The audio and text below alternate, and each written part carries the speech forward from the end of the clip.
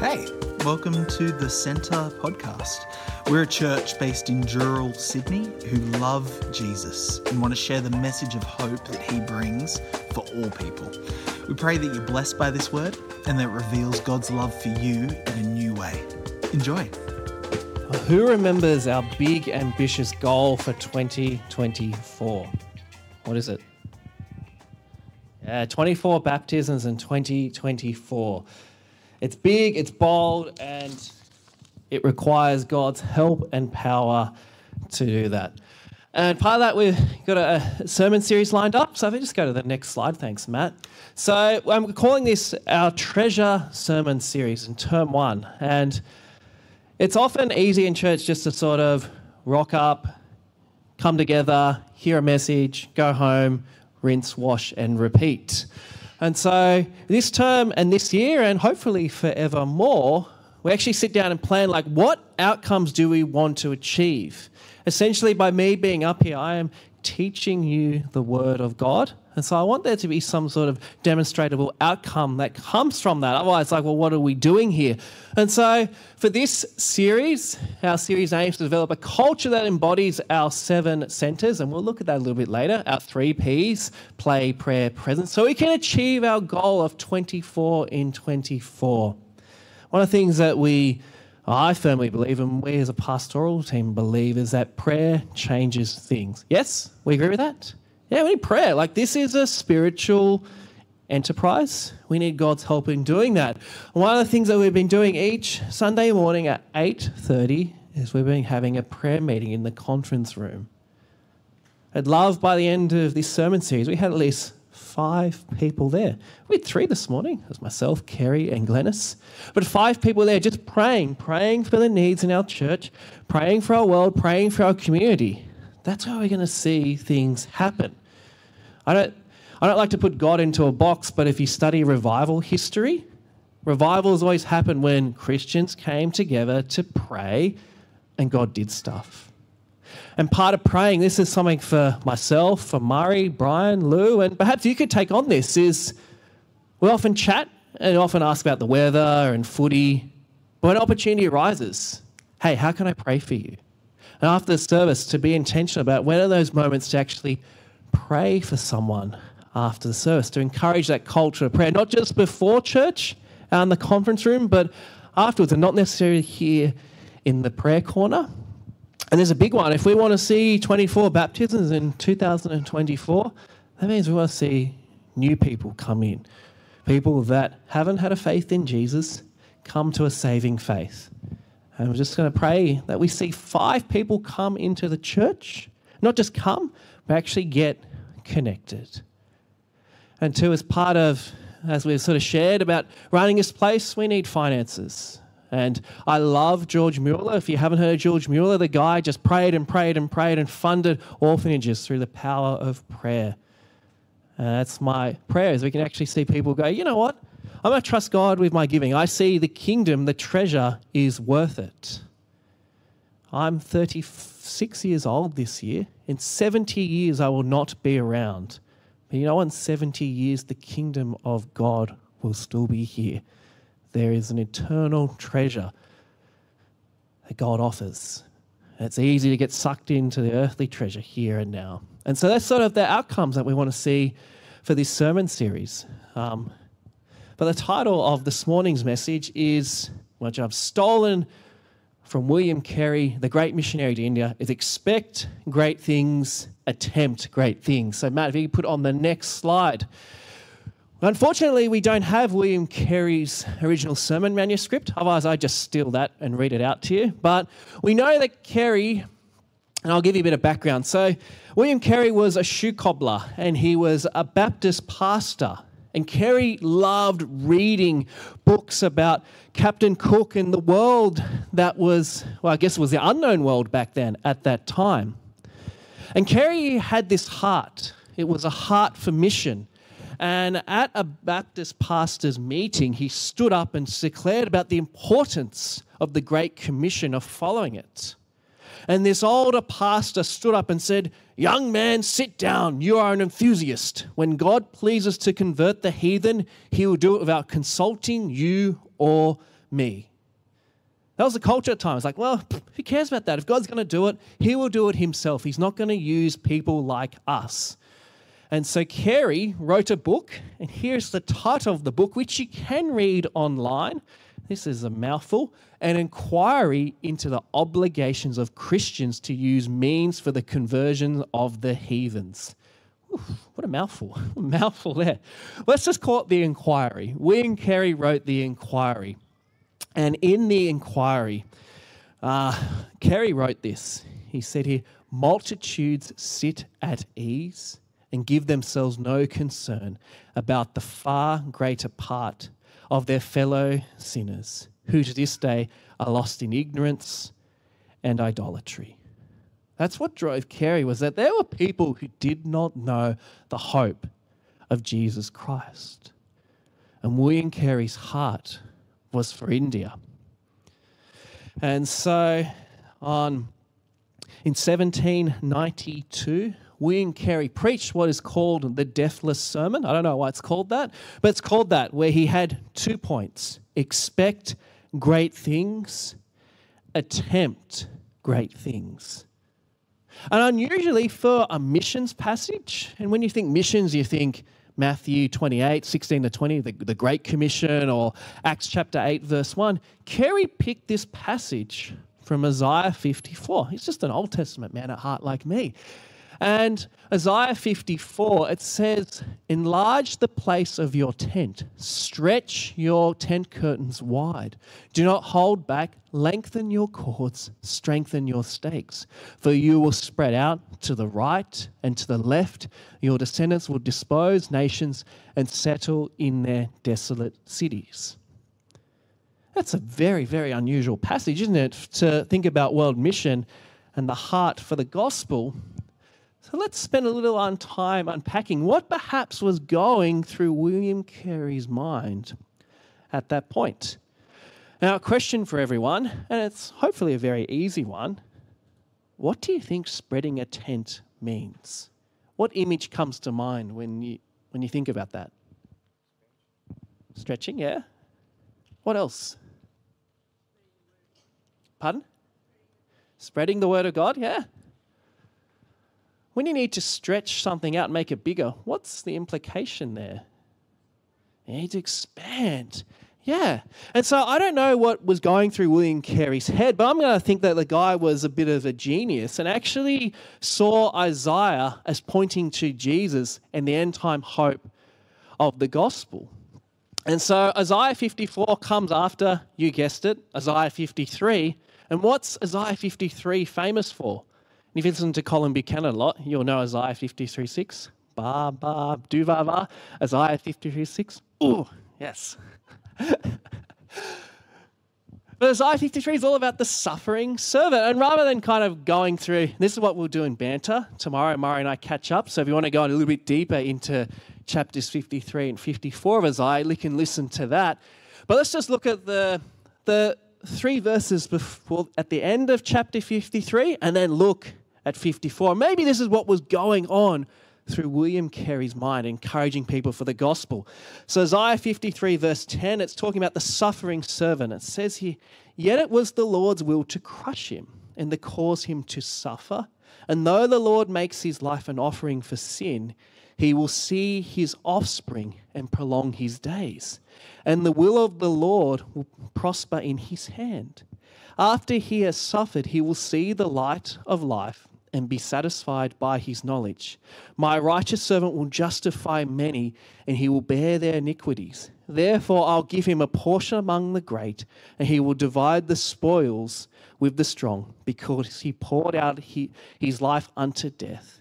He was numbered with the transgressors, for he bore the sin of many and made intercession for the transgressors. And now, we know Isaiah 53 talks about Jesus. This points to us about Jesus. Well, can we just go back one more? Thanks, Matt. I'm jumping ahead. So it says here, it's the Lord's will to crush him and cause him to suffer. Though the Lord makes his life an offering for sin, he will see, and this is important, he will see his offspring and prolong his days. What do you think that means? How can a man who suffers under God have offspring? Okay, that's important to keep in the back of your mind. Now let's jump to Isaiah 54. It just continues on the narrative. And it says here, "Sing, barren woman, you who never bore a child. Burst into song, shout for joy, you who were never in labor, because more are the children of the desolate woman than of her who has a husband, says the Lord." Now, who is one of the most famous barren women in Scripture? Sarah, yeah. Sarah, there's lots of barren women in Scripture, but it's probably Sarah here he's referring to. Now, Isaiah was written at the time when the Jewish people were exiled. They were there in Babylon. And so in some ways here, this barren woman represents shame. It represents humiliation. Represents not having life. Now we know that this servant here, he's going to bear God's wrath. He's going to bear iniquity. And the offspring are going to be blessed. Now Isaiah 54 picks up. We've got this barren woman, someone who's never born a child. Now she's going to have lots of children. And then it continues on. It's about enlarging the tent. And it's somehow connected here. This servant who is going to suffer is going to have offspring.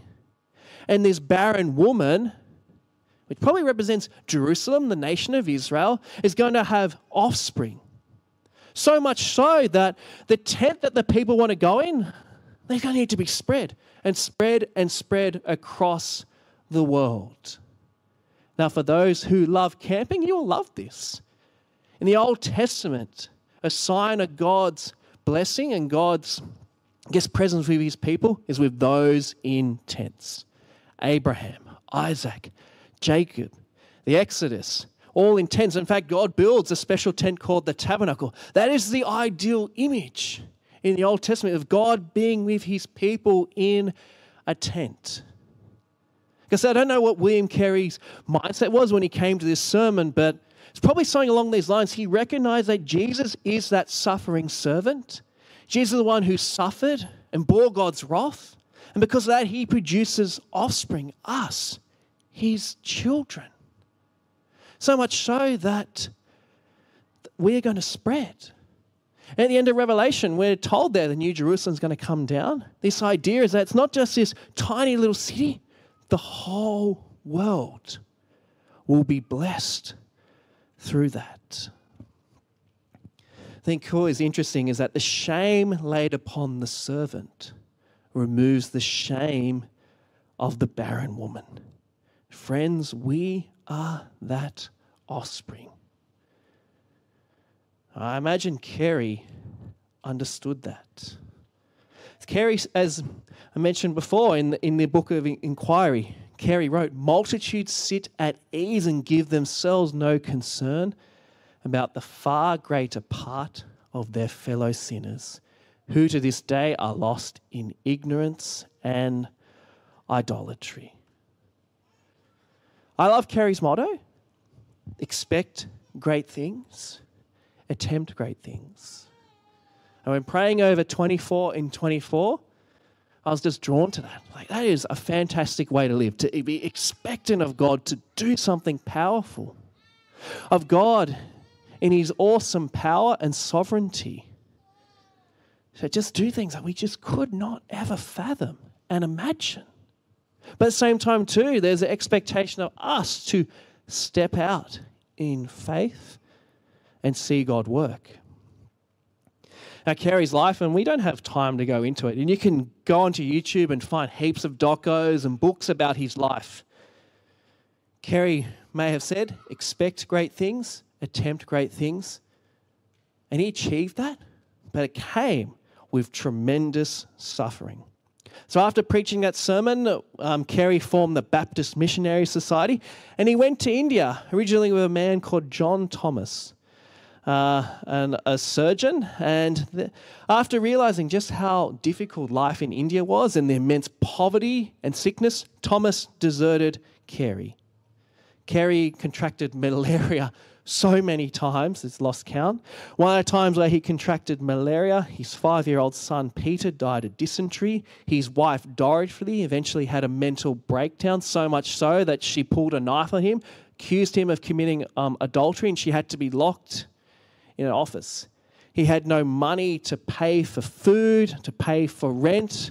They lived as absolute paupers and just moved around from place to place. And Carey, in this immense suffering, he wrote a couple of things. I have the quote there. He says here, "I am in a strange land, no Christian friend, a large family, and nothing to supply their wants." But he had this hope.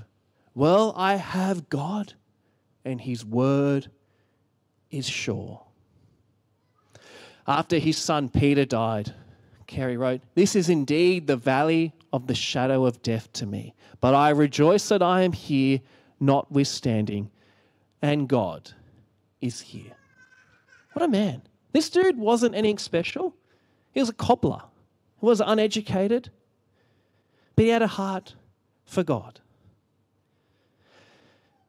After 7 years of hard work, Carey saw his first convert.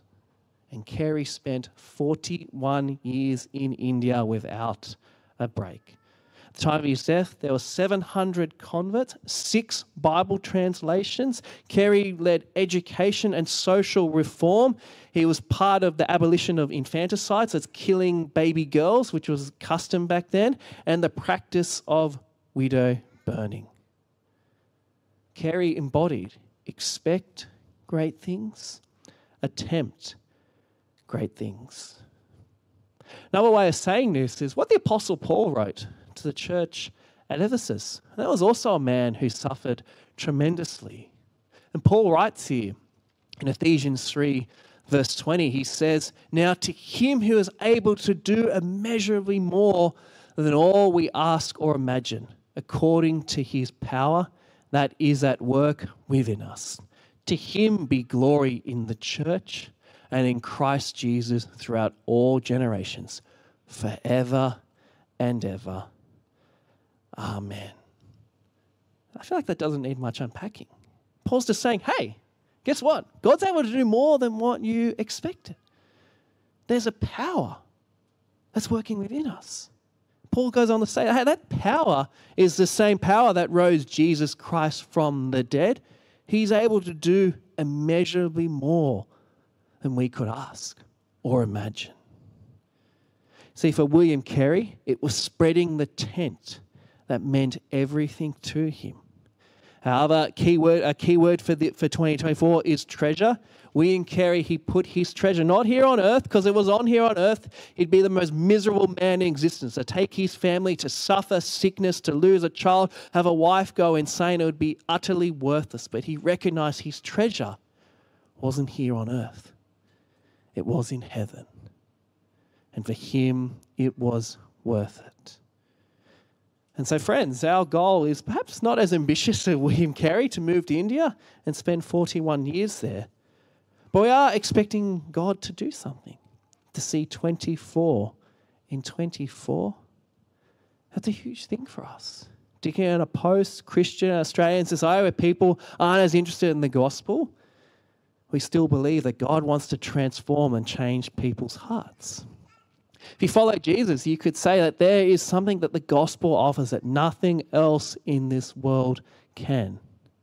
And that's why we do what we do. That's why our motto is making Jesus the center through play, prayer, and presence.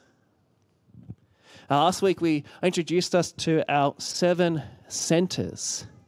Our centers are, we are Bible-centered, we are prayer-centered, discipleship-centered, relationally centered, community-centered, compassion-centered, and mission-centered. These are some of the behaviors that we want to see.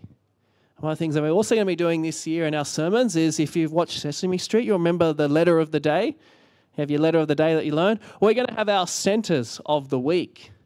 And I feel like a message like this on missions has lots of different centers about it, different behaviors that we can take from this and apply in our week, in our months, and the years ahead. So our centers of the week: prayer, mission, compassion. Relationship, I should say, and discipleship. And so the questions I want to ask you is prayer. What expectant thing do you need to be praying for? How? As a church, we're praying for 24 in 24. But each of us have our own challenges and our needs in our life.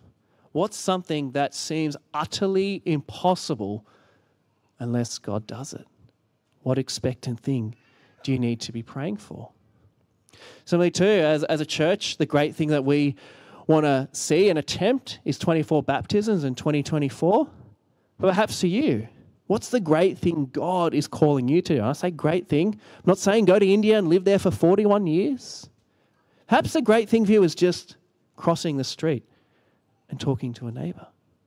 Perhaps the great thing for you is just stepping out in faith. What great thing is God calling you to attempt?